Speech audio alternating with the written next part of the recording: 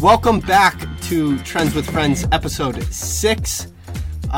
This episode is a first for us. We have our first guest on Trends with Friends, Ted Merz. Ted, welcome to the show. Thanks for having me, guys. Of course. Yeah, we're gonna get into... Go ahead, Howard. Sorry, Riley. I'm jumping into your host spot. Go ahead. I was just going to say, we're going to talk about AI, maybe some social stuff with Ted later. But we are going to start and kick off, as always, with JC Peretz and chart art. So, JC, how are the markets looking this week? Tell us, JC. Listen, some stocks are going up, some stocks are going down. Some countries are making new all-time highs again and again. France, UK, Denmark, Japan keeps on rocking. And the United States, particularly the indexes that have a ton of growth exposure, are really the ones struggling the most. The exact opposite of what we got so accustomed to for over a decade of U.S. outperformance, growth stocks outperforming. Now it's the countries with a lack of growth exposure, with a ton of industrials and natural resources that are doing the best, and those trends continue. Those trends persist, and that's what we continue to see. So I'm looking at 4150 on the S&P. That's the anchored VWAP off the all-time highs from a little over a year ago. We're still stuck below that. You know, seen a lot of overhead supply around that 4150, 4200 on the S&P 500 going back, 4, 5, 6 months. So that remains overhead supply. I would expect more and more choppiness at that index's level. But the components, the stuff going on, the stuff happening underneath the surface, we keep seeing more stocks making new highs, more countries, more sectors. That's bull market behavior. Yeah, go ahead. Go ahead, Ry.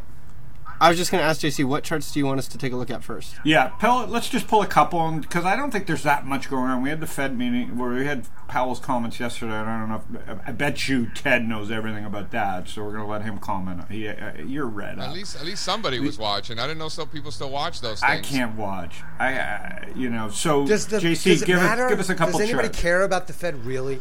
Obviously, people do, Phil. People do. Okay, people care. It's like people saying they don't care what Elon Musk is tweeting. People do. People do. Okay. I definitely do not care what Elon Musk is tweeting. You are good at that. Keep going. All right, pick a couple charts for Riley. Sure. So look at that NASDAQ chart, Riley. I think that really tells a beautiful story underneath the surface. Investors love to forget that this is a market of stocks. Not a stock market. And this is just Exhibit A. This is the NASDAQ composite up above. As you can see, it continued to make lower lows into the back half of last year. But by the time the index was putting in those lows, there weren't any stocks left that were still going down. Everything had already bottomed. Earlier in the year, the majority of stocks bottomed in June of last year. That's why we talk about, we're 9 months into this bull market. Or you can even say we're 9 months since the end of the last bear market. Call it what you want. But we've been in an environment since last June where stocks continue to go up, despite what some American large cap growth heavy indexes might suggest. Most stocks all over the world have been going up. They continue to go up just because the S&P has way too much growth exposure. That's not my fault. I don't care. Why should you let that impact how much money you're making in the market? It doesn't make any sense to me. Go where the money's flowing, and American growth stocks just happen to be the worst place in the world. Industrials, materials, energy stocks, I think those secular trends will continue into the rest of the year. Hang on, that was a great chart. Can we pull that back up, Ryan? Not to block out your face, but wow. I think what you're saying, even JC, is I didn't realize, there's so many great ways to look at data, and Ted, I'll introduce Ted properly in a few minutes, but that was a nasty pullback. I didn't know it was the gross was 17,000 to 10. So we were in the 35-40% pullback on the indexes, and now you're seeing you're saying, JC, it's the big name Google still so there is, even though it was such a nasty pullback, tech is relatively not as bad as you think, because it's really now the Googs and the Amazons not being able to get traction. So underneath there is some traction. I think the cloud stuff is the weakest. The private markets are weaker than the public markets because there's just such an oversupply of capital, and so many companies got funded that probably shouldn't. So that's going to take longer to clean up, and it's kind of why cash in the public markets seem better than the private markets right now. But that's not a horrible look. You're saying that's not a horrible looking chart anymore. It's not so much that it's not a horrible looking chart. It's that if you're only looking at the price of the index, you're not realizing that most stocks already bottomed a year ago.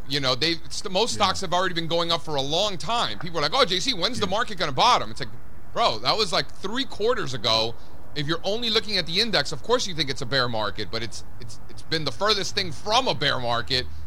Is really the reality of the matter. That's what this chart shows, because we're looking at the new highs minus new lows plotted below, and there just aren't any stocks making new lows. Quite the opposite. You're getting a new 52-week high in the amount of new 52-week highs. There are way more stocks making new highs now than there were when the S&P and the Dow and the NASDAQ were making all-time highs at the end of 2021. You're getting way more stocks making new highs now.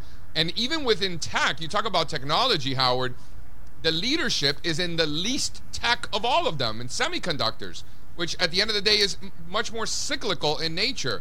More commodity-oriented is semiconductors, in the same way that industrials and materials and energy stocks. Look at these oil services stocks continuing to make new multi-year highs, despite crude oil having a 40% correction. That's a ton of strength, and semis doing as well as they're doing. Yeah, I will comment, JC, just because I have to, on that.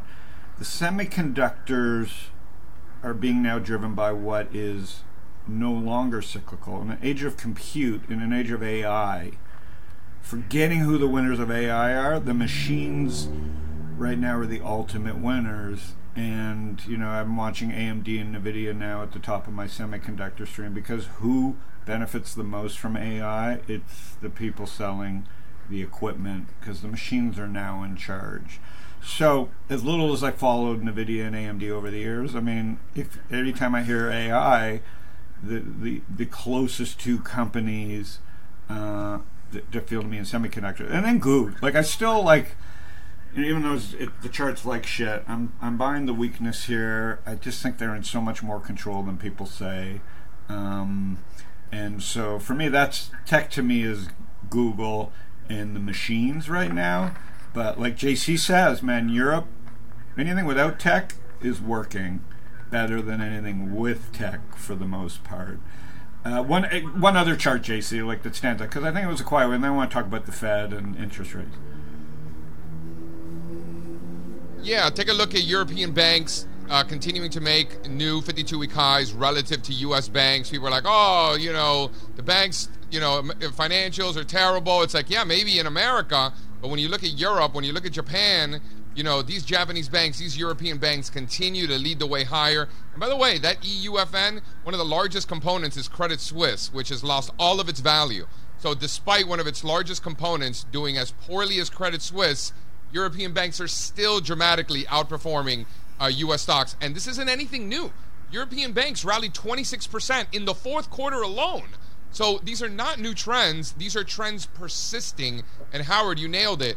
Countries in Europe that have 3 times the exposure to industrials or more, and a fraction of the exposure to technology, those are the ones making new all-time highs, right? That chart, JC, looks a lot like the TL, looks like the 2-year interest rate chart. If you were to put them next to each other, the 2-year has been going up for a long time. Oh, has it been? Okay, so there you have it. I think. I don't know, Ted, did you read anything? Let me introduce Ted. Ted's a good friend of mine. Ted spent 60, 70 years at Bloomberg. He was there before it started. Looks great for his age. I think it was his idea. He is I've had him on the pod. We talk about data. When you talk about data and analysis, he's the guy. He was there day one thinking through Twitter and Bloomberg and StockTwits and Bloomberg and how... So we've talked about that story in my podcast before. Let's talk about fintech and AI. We talked about it a few weeks ago. You write over on LinkedIn, so people that want to follow Ted, he's got, like I said, 30 years in product and news at Bloomberg. He loves LinkedIn. He's old school. He likes to write his posts on LinkedIn. Ted, quickly, why there and why not share the links on Twitter, and why LinkedIn? Tell us why LinkedIn. So I'll tell you. I think there's an information arbitrage on LinkedIn right now. Okay. which is there's been a huge influx of people, professionals onto the platform, Good point. and there's a dearth of high quality content. So there's a lot of content that is not great. That's true. But there's not much, I think, that's great, particularly when people tell kind of a longer story. So what I've tried to do is I write right up to the max on the word limit, which is 3,000 words. Not a lot, but it's the max. And I found a really huge appetite for deeper, more interesting things. And I think that's what's happening. I mean, I could obviously put it on Twitter, but I just find right now the engagement on LinkedIn is amazing. And you've cracked the code. I mean, you're a great writer, and one of the great thrills of my life was when Ted reached out to me. I didn't know, and he was reading my blog because Ted started as a journalist and in the news side at Bloomberg. You haven't been at Bloomberg a couple years. Where do you think Bloomberg is around AI in this? Do you think that's like a battle zone for them? I mean, I think most news organizations were caught. Well, let's actually just say one thing. Every news company, Bloomberg included, have been using AI in some format for years. So Bloomberg does use AI in a number of ways.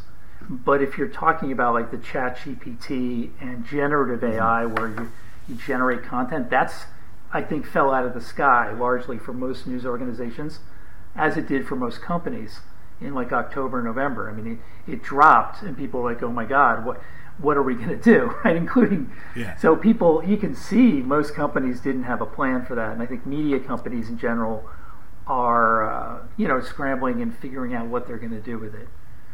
I think for most media companies, it is a conundrum whether you use AI to generate text and to what degree. So there is some automation at Bloomberg and other companies. They automate stories, but it's within a fairly narrowly defined group of content. So I think they're going to try to figure that out, but I think most companies right now don't know. Yeah, and where I think Google has the edge here is they're in control of hiding this stuff. If they smell AI, they could just say, "Listen, we think it's spam." So that's a great... much like they did to Yelp, right? Like they did to Yelp. Yeah. They can just say, "This is a different version of Yelp spam, like of social spam." Right. And we smell computer. Right. We smell, which means we smell fake information. And I'm sorry, like even if it's 90% correct, Google's going to have to take a stand. And that's why I think it's overblown with Google. I mean, I'm not saying it's not disruptive, and that they weren't, like you just said, it fell out of the sky, and you are Mr. I mean, if you admit that it fell out of the sky, now the difference is it fell out of the sky, Ted, and you were on it day one playing with it. I went and did my obituary on one of these ChatGPT things, and it was fucking, the context was so genius because I only had to type in 5 things, Ted. Yeah. So when I posted it, I was pretty like, okay, this is why I don't care about AI. And then my wife read it, and she was like, "That's jinx, you can't do it." And I said, "Honey, this is pretty amazing. I only typed in 5." And when my wife found out there was only 5 questions that I answered to get that, she was blown away. Yeah, that's right. Right? Like she understood why I posted. It wasn't posting it to see if it was funny or not. It's knowing where your context is, it's impressive. But for me, as a user, that's not even close to good enough. Yeah, it's not and good so, enough. But at some point, like as a Bloomberg and Cap IQ and all these things, what's interesting to me, Ted, I got to ask you is like, at some point, these machines are going to read these things faster. It's going to be open to everybody. So I got to think ChatGPT will be able to run 10 Qs or 10 Ks and spit out information even faster than Bloomberg. So is that level a disruptive feature? Oh, I think it definitely is. And actually, you're bringing up something, Howard, is a good question, is that people are all focused on what they call generative AI, which is taking text and producing a long story or a narrative, right? But I think in the financial world, particularly in the investment world, the opposite use case is going to be more powerful. So instead of generating text, it's really going to be applying ChatGPT technology to a 10K, a transcript, and basically detecting certain aspects of it, summarizing them and analyzing them. So think of it as part of the investment process where you're trying to understand how a company's communicating or what they're saying, and you can run ChatGPT technology to summarize a transcript and then you can on the fly compare it with other transcripts and draw these kind of and say what are the conclusions. So that kind of an analysis, I think, is actually going to be more powerful for most financial professionals, as opposed to, say, generating text. I mean, they're both kind of magical, but I think this becomes part of the investment process like that. And that's an example of leveling the playing field too, for investors that aren't necessarily super quants, like like a Shaw or something like that, where now the average or the closer to average Joe can interpret data and text, financial information, corporate financial information, much faster. So that advantage, again, it's a boon for the more sort of leveling the playing field, and also for that strain of market efficiency. Well, you can flip it both ways, Phil. I would say no matter, even though it's leveling, it's also another reason why we should stand further away from the pipe, which goes to like where JC and I type to think is like, get me away from the line of scrimmage and the day trading and the noise, because while you level the playing field, you also just increase the noise. And so the further you step back from the line of scrimmage, much like as the players get bigger in football, people explode through the line of scrimmage and then they're gone. Once you get around the end, you're gone. And so I think this actually is more of a reason for people, the average investor, to do less, because now you're going to have a million ways to misread the information. And I think the hedge funds are going to be the fastest to realize the benefit of ChatGPT, the benefits to this stuff. And so you can't turn off the machines. Here's the point. You can't turn off the machines. That's what led JC and I to say, why semiconductors are leading and why machines are like, you can't turn off the machines. So there's two things can be true. But at the second thing, for the average investor, what looks like a leveling of the playing field is actually something that should make you think about, I should stand further away from all this noise, because there's never going to be more noise. Well, what's interesting, Howard, I wonder what your thoughts about this are, but the ability to gather information and data is going to be radically transformed. So right now, the way data works, let's say we're looking at venture capitalists making investments in, let's say, Web3 or some area. Right now, if you wanted to know which VCs invest in a particular area, health tech, whatever, that data is painstakingly gathered by some company, whether it's Bloomberg or TechCrunch or whomever, and they put it in a structured database and they sell it to you. So what this technology opens up the possibility of doing is, you, with a little programming, you do that yourself. And so you could run, let's say, your list of tweets or something, every tweet by every VC, and say, okay, which mention Web3? And you could build a structured database in Airtable or something and say, okay, here's all those companies. And it's that kind of data structuring, I think, that in the past took a ton of time and was expensive. And so, it's definitely true that there's going to be errors and there's some mistakes, but the sheer ability to gather it off the fly is going to be incredible. A couple other, sorry, I got to hog the take this away because we weren't prepared, but I'm so happy to have Ted here. Ted, I got a couple other questions that selfishly here. Twitter closes down. You were Bloomberg. You helped with your team put together the Twitter deal. You helped put together the StockTwits deal. You and I talk about this all the time. It's one of the greatest non-publicized genius.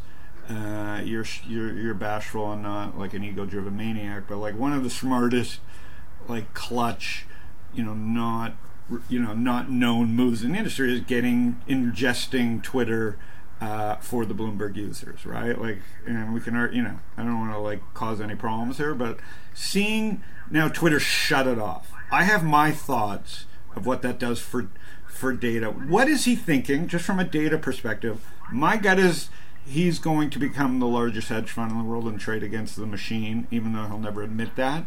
And it increases. It's two things. He knows how valuable the data is, and he's cutting off everybody until he figures it out, or never will open it again. And I'm just playing open baseball here. Secondly, it makes StockTwits' data. Something I always hated was that when Twitter sold you the data, it cheapened everybody else's data that Bloomberg could ever get, because if Bloomberg has Twitter's data, who cares? They have the hot button, and it cheapens everything around it. You don't have to admit yay or nay on that.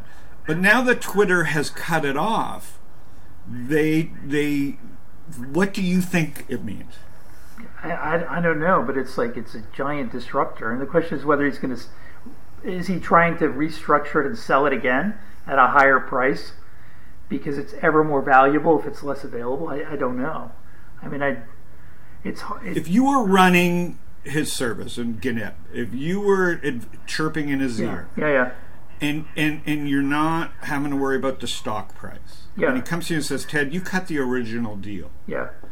Would you say, Elon, I think for 6 months, cut it off and let's see who yells the loudest? I would say cut it off, see who yells the loudest, and then just start jacking the price, whether that's Goldman or Citadel or hedge funds or Bloomberg.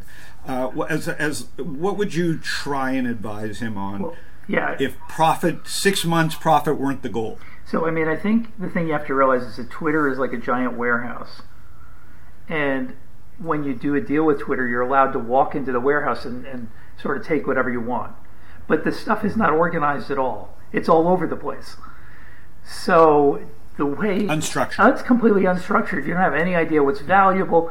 Most customers are going to want to say, hey, I want to buy this or I want to buy that. And so the problem Twitter has is they didn't make the investment to structure a product. I mean, imagine if you walk into a supermarket and everything's mixed up. You're like, I'm not going back to that supermarket.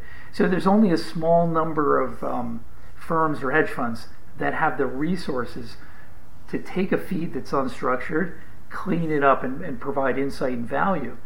I mean, a normal business would have said, okay, we're going to organize this, and then we're going to sell lots of different feeds all over the place to different people for different prices and values. But it's hard to say with Twitter because it's not organized whatsoever.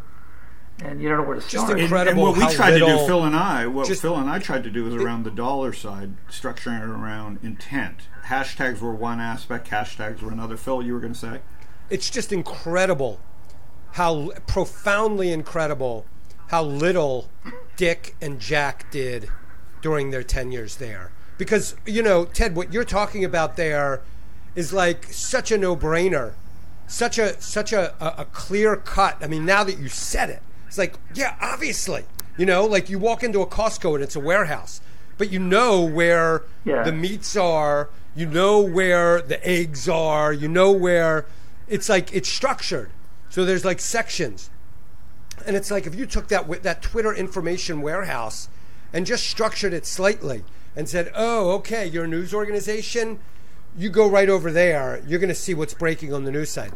Oh, you're a financial organization over here, you're going to have that.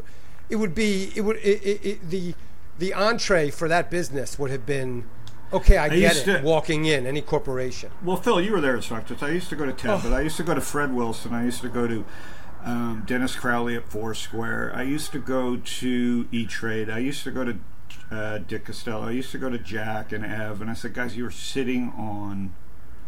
especially with the open API and TweetDeck, and now they've shut down TweetDeck and everything else, but you're sitting on the greatest warehouse, as Ted would say it, the most expensive warehouse in the world. And now your job is just to help put some kind of order there. I guess the way you were buying it, Ted, now you had to go create some sense of order around it. So Bloomberg had to invest in engineering resources to structure that data so that people who were in financial markets could say, oh, I want to see all the tweets about Goldman, or I want to see all the tweets about oil. That doesn't just happen. Someone has to build the infrastructure and tag those stories, those tweets, so you can search for them and find them. So you're there now, and he cuts off Twitter. Do you think he cut it off from Bloomberg, or he's honoring the contract? What's your gut? I do not know. I do not know. No, but what's your gut? You're there, and you. Oh, would he do that? You mean would he? Yeah. Wow. Yeah. I mean, like, it's hard to say. I mean, he doesn't pay the rent in San Francisco, so it's like, I mean, he doesn't pay the people to clean up in the office. I don't know. It's. No, but what would happen? Like, so if he cuts it off, now Bloomberg is really like. I don't think people understand. If he cuts that off, Bloomberg users. They don't have access. They don't have access. I mean, I mean, it is what it is, though. If no one else has access, I mean, to some degree, Yeah. Twitter's valuable because, as everybody has it, it's a thing people look at. Yeah. If no one had it, it would be less market moving too. So.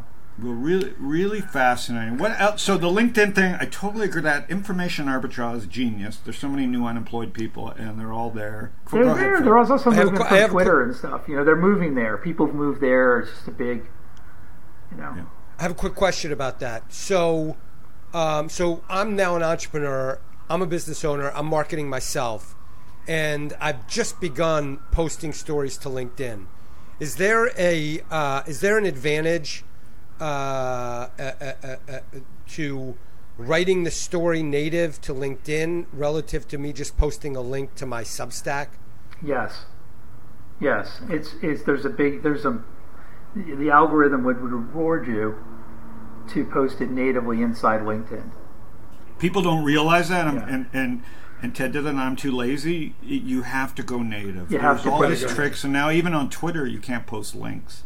Yeah. Like, you have to post natively. There's So if I, everybody's- so once or twice a week I do a shorter story. I'm not going to do 3,000 words because I'm already writing for myself and have my own newsletters. But if I do like a 400 word and just put it on there natively, Yeah. and it's catchy. I think that it's got a works. hook Yeah. to And it. then people, what people do is they use it to advertise their link back to Beehive or Substack or whatever newsletter platform they have. So I think if you're posting on LinkedIn and you're becoming visible and saying, "Hey, if you like my stuff, sign up," you sign up off platform, via some other newsletter platform works really well. Love it. Thank you. Just to hog Ted one more time. Sorry, JC, because you're not going to care about this. TikTok.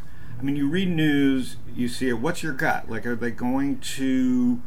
It feels like YouTube's working great. Shorts. It feels like I look at my wife on Reels all day. Yep. Even I on Instagram have been sucked. It's not to make offense of the small people or short people.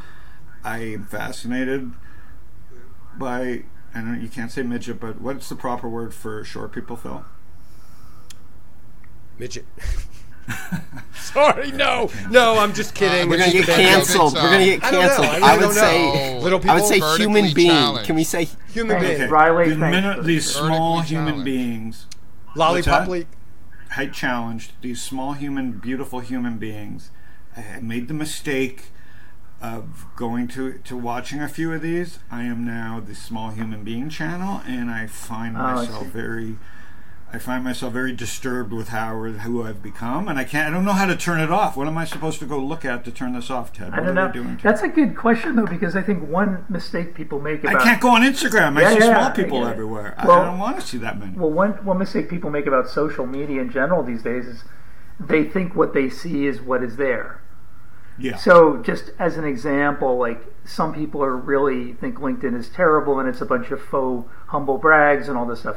But that's kind of who you follow and what you see. It doesn't mean everybody sees that. So, it's just like Twitter. It's like you got to follow great people on Twitter to get value.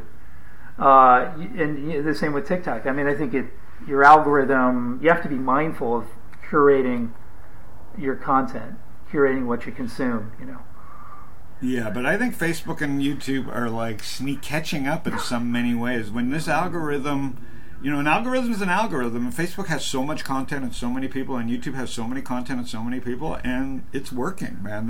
It's not just TikTok anymore. TikTok may be growing, but so are the others. Yeah, Facebook though. Oh, you mean if you're talking about Facebook or you're talking about Instagram? You mean Instagram. Yeah. Instagram. I mean, there's weird stuff going on in Instagram. Riley and I were talking about it, but people are not using it the way it was built for, which I find fascinating. There are people who just post long form text, like no photos. So the original idea with Instagram was very fashion oriented, very visual, and obviously there's a lot of that still, but there's people using it for other reasons. I mean, so the CEO of Jeffries, Rich Handler, who's one of the few CEOs who's kind of big on social, he posted it up on Instagram like a week ago, and he said, any Jeffries employee who worked the weekend, DM me now and I'll take you to dinner.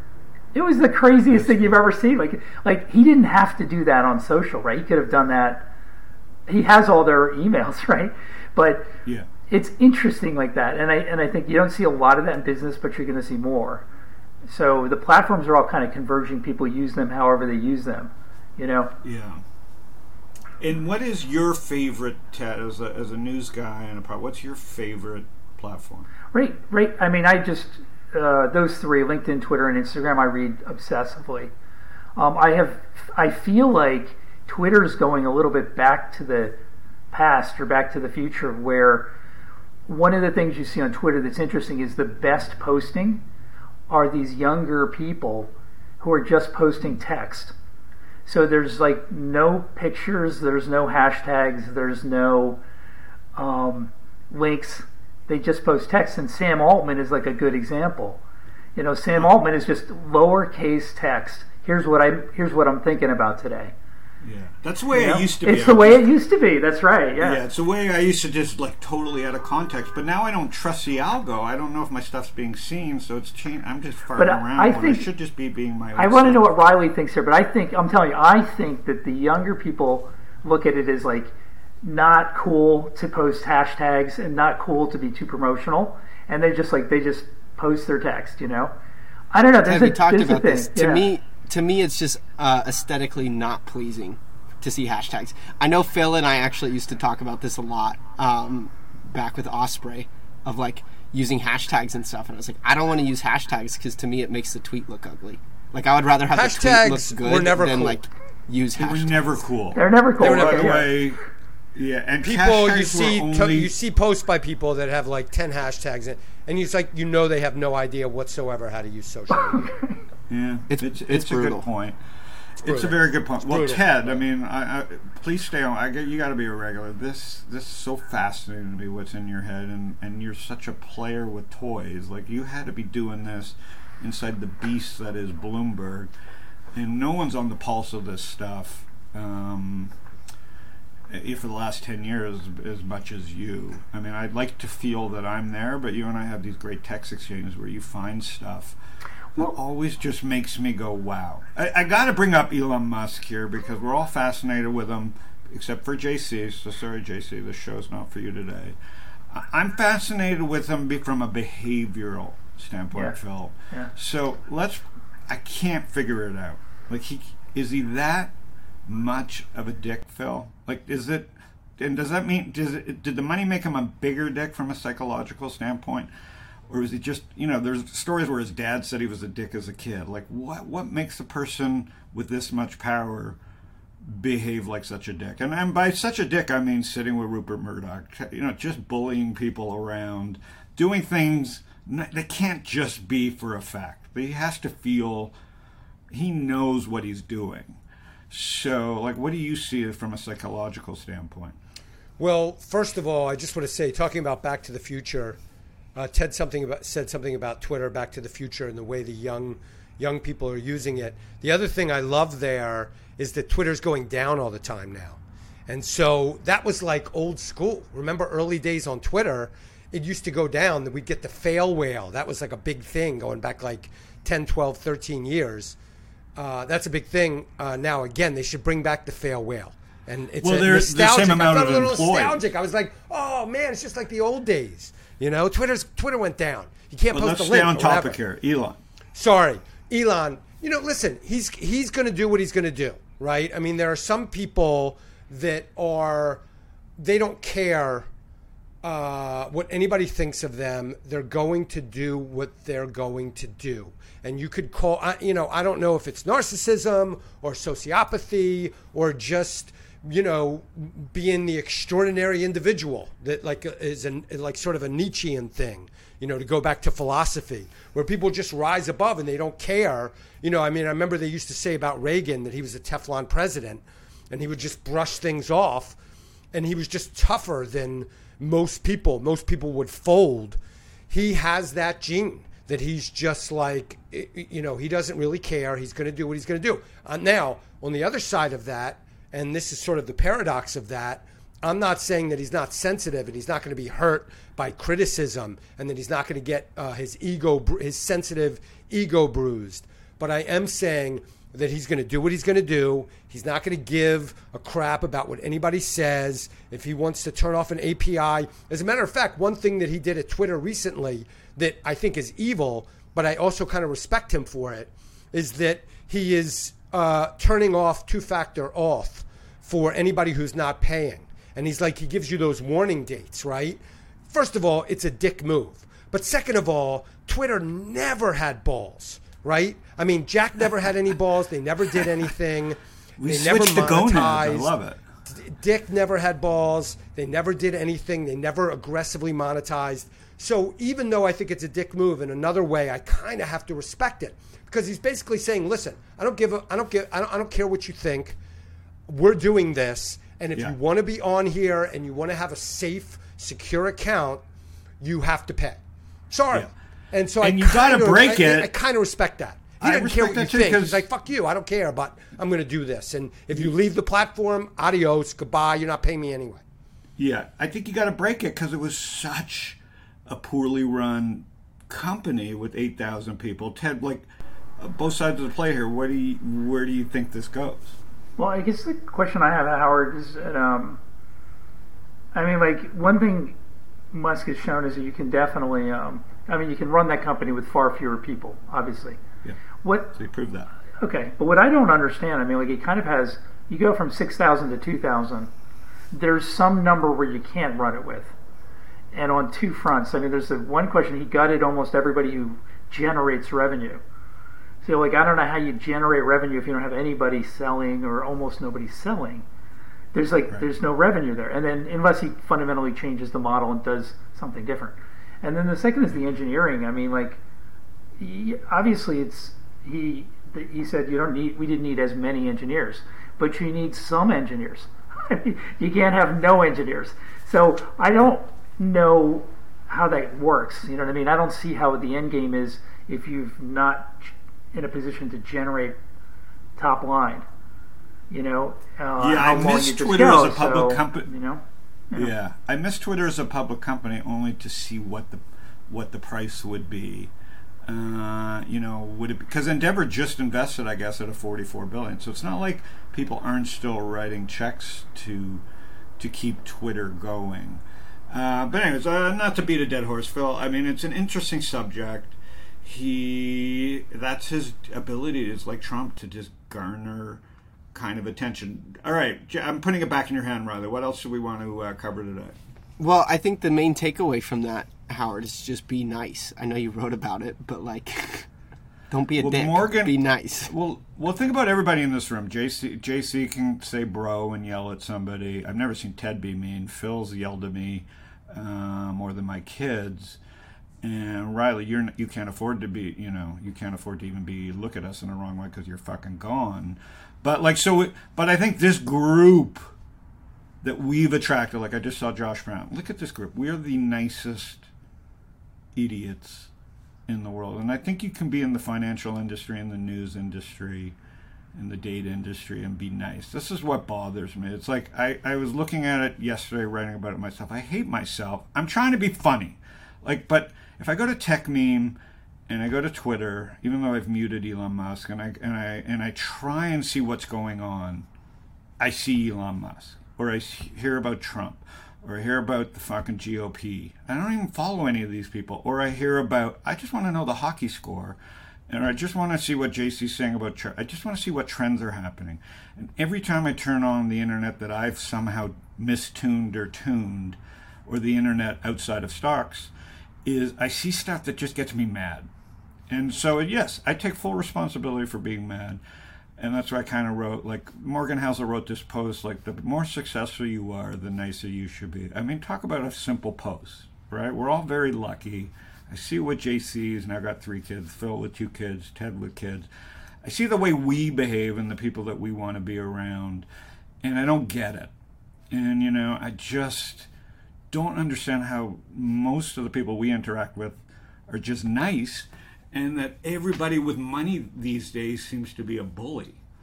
And I mean, it's working. I mean, like I said, Endeavor, he's not a nice guy, Ari Emanuel, so the bullies seem to be attracting the bullies.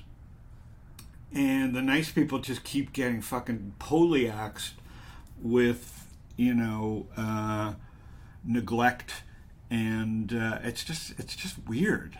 But we're a group of nice guys, and we're doing be pretty nice. well. I think. Well, that's why I like the YouTube long-term. thing. Like, who cares how many people are watching it? I got to regroup with our peeps and like just really understand unemotionally how the world's working. Howard, I'll Man. chime in here. We're all of us here are in a position, except Riley. The rest of us here are in a position where we get to pick and choose who we want to do business with. We get to pick and choose the people who, quite frankly, exist on the earth. Because we're in such a digital world, we get to play God, and we get to decide who we want to put around us, what information we want to consume, what information we want to block forever, so that literally things don't exist in our world. And we really do have the ability to play God in those ways and be the puppeteer.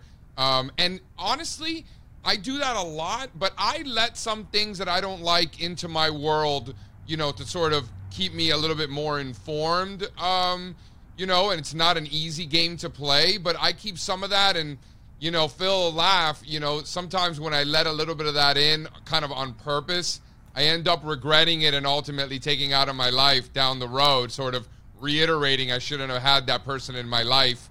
Or that particular subject matter in my life to begin with. But I do test that out on occasion, and usually my gut tends to be right. Well, Ted, as a news guy, how do you add news to your life without being mad all the time? Well, actually, I should try to read as little news as possible. I think that's the thing. I prefer not to read actually, I don't read the press nearly as much. I kind of read the reflective mirror. I read what's on Twitter. I read what's on LinkedIn. I read people reacting it. I try to read as many long form things as possible.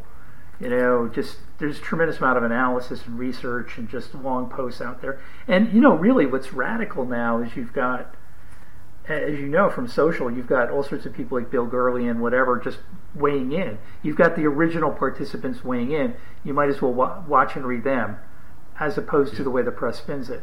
But I'd say one thing. Let me draw. This is maybe not good with the political analogy, Howard, but let me draw an analogy. Trump behaved in a certain way that a lot of people found problematic, but he got away with it. It was fine for him. It didn't mean that every other politician was able to get away with the same thing. So one analogy in business is with Musk is Musk's behavior generally, firing people in the middle of Saturday, abusing, disabled people, whatever. He seems to get away with it, but I don't think that's going to be normalized for companies. I don't think that's the future. I think companies are not going to go in that direction. I hope. So, so the fact that I just wouldn't draw the conclusion that because one company, one CEO, however prominent, does this, that's you guys happen, are all normal human beings. Was that an apology? That was the furthest thing from an apology. It was a weird apology because he said basically it wasn't his fault. He was given bad information. But he used the word apology. I would like to apologize that I got bad information. I'd like to apologize, not that I would like to. I mean, it's unbelievable. He seems like a weirdo. Weirdo is not enough anymore. You can't just throw someone with that much power and call him a weirdo. I think it's irresponsible by all of us. That's where I draw the line. That's why I'm fascinated and feel like I just want to clear my head and talk about it. Riley, what else do we got? Well, I want to talk to you. We saw this chart of the yield curve. I saw you retweeted it from Koifin.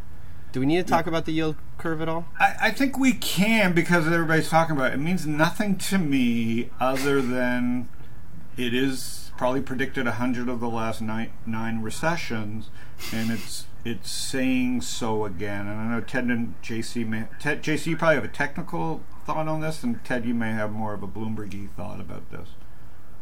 Yeah, I mean, the yield curve is very simple. You got 3 months, 1 month, 2 year, just absolutely ripping, much faster and harder than 10s and 30s.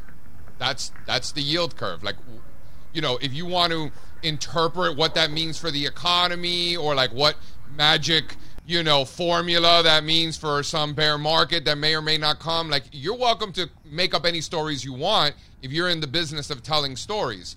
If you're in the business of making money in the market, then the yield curve tells you the story that you need. The shorter end of the curve is moving up much faster than the long end of the curve.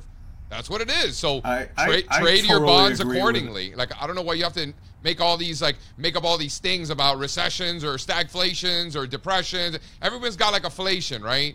It doesn't make any sense to me. What is the yield curve? Look at what it is. That's the information. Like, trade your bonds accordingly. That's it.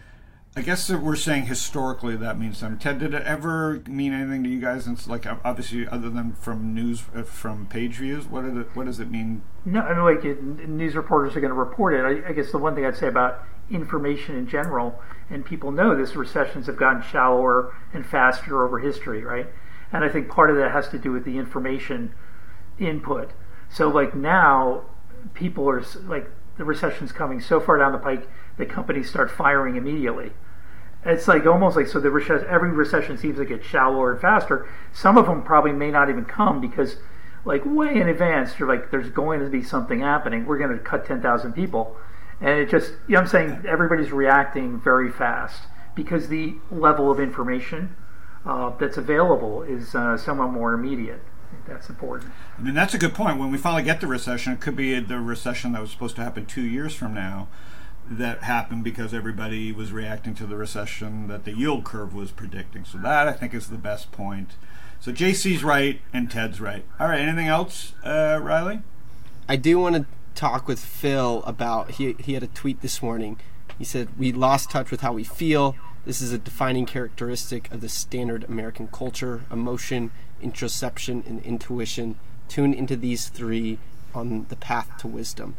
Phil, wow, what sparked your interest in this? He's doing peyote again, obviously. I don't like doing the peyote. I'm on the peyote right now. It's the only way I can get through this with this crew here. Well, here's the thing. So the world that we're living in right now, everybody is super intellectualized. Everybody is up in their head, right? So I'm saying, get your ass out of your head, right? And tune in to how you feel, because that is really the seat of experience. And you can look at it as a superpower. If you're tuned to how you're feeling these days, am I hungry or am I sate? Am I cold? Am I hot? Am I sad? Am I happy? What is bubbling up? What's the creative intuition bubbling up? If I'm tuned to that, there is so much alpha in that. There's so much profundity in being tuned in. And we're very, I use the word tune. That's really the word. We're tuned into that, or are we discordant? Are we out of tune with that? I think it's a very, very powerful thing. And when I look at our culture, we are living right now in a toxic culture, standard American culture. We're out of tune in many, many different ways. And one of these ways is that we're out of tune with how we feel. I'm going to write a post in the next couple of weeks about getting in tune. There was that Who song, Getting in Tune. I'm writing these words because they fit in well with I'm playing this tune because it fits in well with the words I'm singing, or something like that. Yeah, great song. Great song. I think there. What you're saying, That's Phil, is routine. Everybody in this, including Riley with golf and now work, it's a routine driven. The people that do best have routines. Obviously, there's outliers, but the average, whether it's waking up and, like you said, getting some sunshine first thing and doing a walk, or then having your coffee, it's just some kind of routine. It's not perfect. I think as people get. That's why the markets have always been so good for me. It's just it opens at the same time every day, other than 9/11, which really was a defining moment for many people into depression and other things, including me with sleep, because my routine was off for weeks. But the markets are a great routine. Obviously it's not for everybody, but like the faster people build a routine, the best people at their jobs have these rigorous routines, and of course they put different inputs in and they mess things up once in a while, but there's 3 or 4 hours a day that are just routine to them, and that creates success.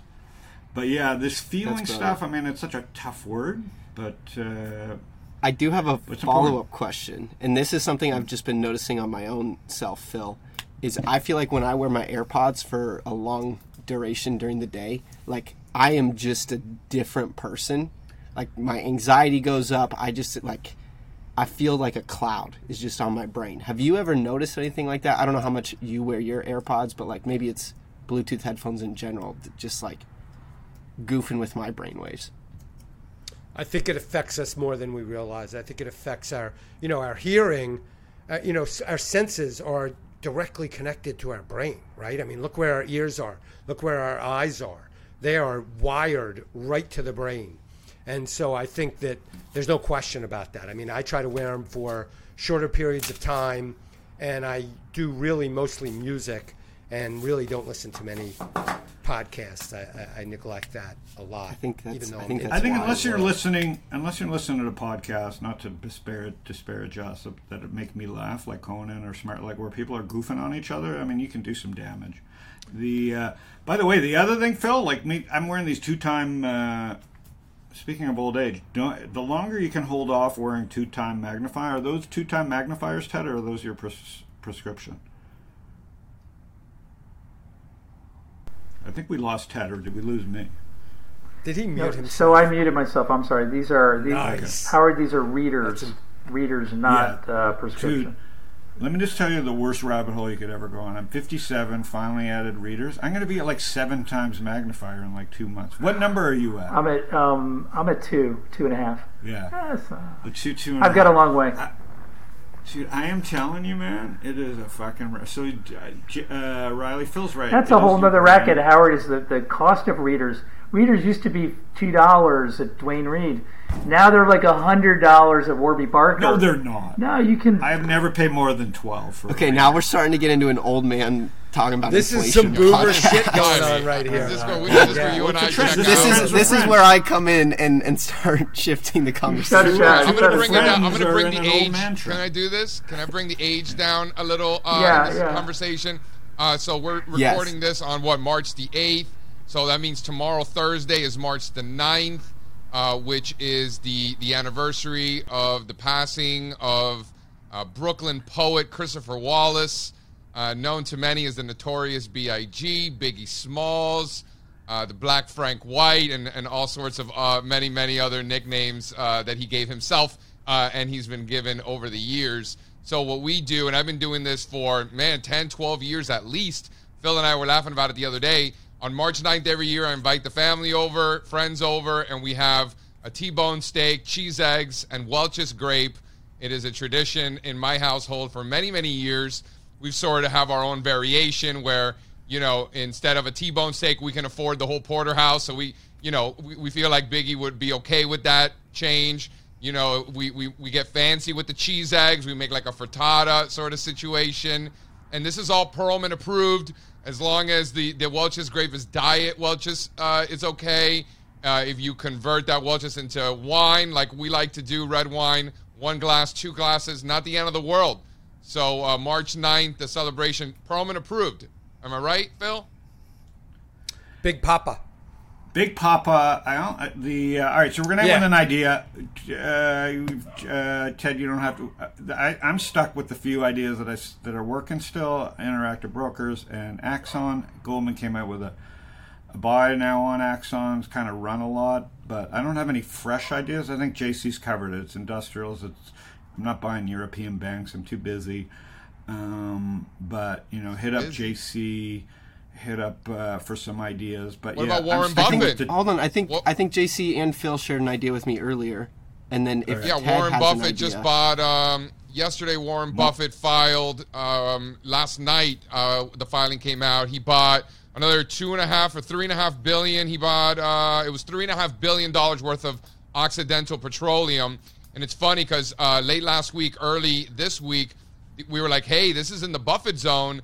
Every time we dip below 60 in Oxy, Warren Buffett's buying. We know that because we have the filings. You can see all those circles there. Those are all the times he's bought before. You can see every time it dips below 60. So we were like, last week we're like, yo, it's below 60. You think Uncle Warren is buying? And sure enough, last night the filing comes in, another $3.5 billion and a ton of warrants too. So Warren Buffett keeps buying. He owns over 30% of the company already. He has permission to buy up to 50% of the company. So for me, the trade is very simple. Warren Buffett is literally support. Like when you talk about support and resistance, he is support. So as long as we're above 60, I like this long. I think it goes over 100. You know, you got another 60, 75% of upside at least. And that's just this year. So $60 is my level. If we're above that, I like this very, very long, along with Uncle Warren. Well, I kept my same ideas. Ted and I would also say hoard. When you go into Osco, check the prices of readers, and if you see them dip below $10, buy the rack. Just take the rack, and don't even count how many are in there, and just have them run the fucking scanner and buy 60 pairs of those, and then sell them on eBay. Is what we're saying. Dark web, they're going top dollar. Well, listen, if I don't have my glasses, it is a dark web. So that's a good one. That's a good one. So I got one. I got a stock tip for you guys too. Oh my God! It's not, we don't call them. I know. But when you hear what it is, you're gonna laugh. So here's what you do. Miner. Mexican. Yeah, I'm going. High beta gold miners. No. Really, if you have money sitting in cash right now, and you don't go to your brokerage and figure out what they have in shorter duration bonds or CDs, then you're doing yourself a disservice, because you can go on Fidelity or one of these types of platforms and you could buy a one-year government bond or a CD for over 5% right now. So if that money's just going to be sitting in cash anyway, so I have money that I'm like, okay, this is my cash allocation, and I went on, and I've done this already. This is a second round, but I went on to my brokerage and I bought some CDs in multiple accounts at 5.25% for 1 year. You haven't been there in a long time, and if you're just going to have it in cash anyway, you're going to make a lot more money than you just have it sitting in a savings or a money market or a cash account. All right, that's Ted, great. You want to fire off an idea? I literally was doing what Phil has just said yesterday. So, recommend it. Great minds, Ted. Great minds. But I'm curious, Phil, do you have a thought between the CDs versus the treasuries versus, I don't know. You can pretty much get close to the number in money market, in my opinion. You can go to max my interest, bias, but you can go buy the Vanguard at 4.2% daily liquidity thing. I will say a this. Little bit.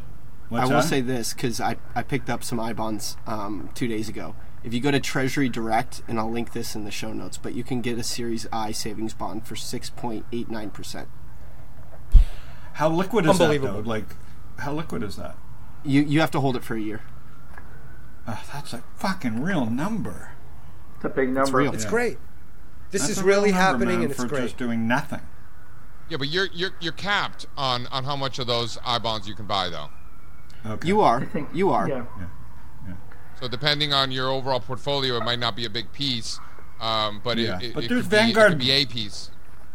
Yeah, I just make the call and demand the service that you at least 4%. There's too many people that are earning 0.1, and even on 10 grand, it makes a difference over a year. It's Exactly. a couple extra of bonds. All right, gentlemen, we went a little long as usual, but it's okay. It was a great to have you. You got to be a reg. Yes, thank you, Ted. And I don't think. Listen, we usually like having JC talk to most, but listen, the markets are in a kind of a quiet zone. The same stuff. I like that that's part been where you were trending. talking about how Dick had no balls. I thought that was funny. I will say this, next All week. dick, no balls. Next week we are celebrating a birthday for All Star Charts, so JC will have the mic. 40? Oh. Are you number 40? No, All Star Charts turns 12. Sick. Oh, the actual blog. Yeah, the vlog. He doesn't turned know so that sick. anymore. Fuck the blog. We Dude, need to know what's look. next. The blog isn't his anymore. Chateau Fibonacci. All right, gentlemen. Ted, thanks for joining us, buddy. Thanks for having Yes, me. thank you, Ted. Take care. Thanks, friends. Adios, fellas. We'll see you all Bye, next guys. week. Adios.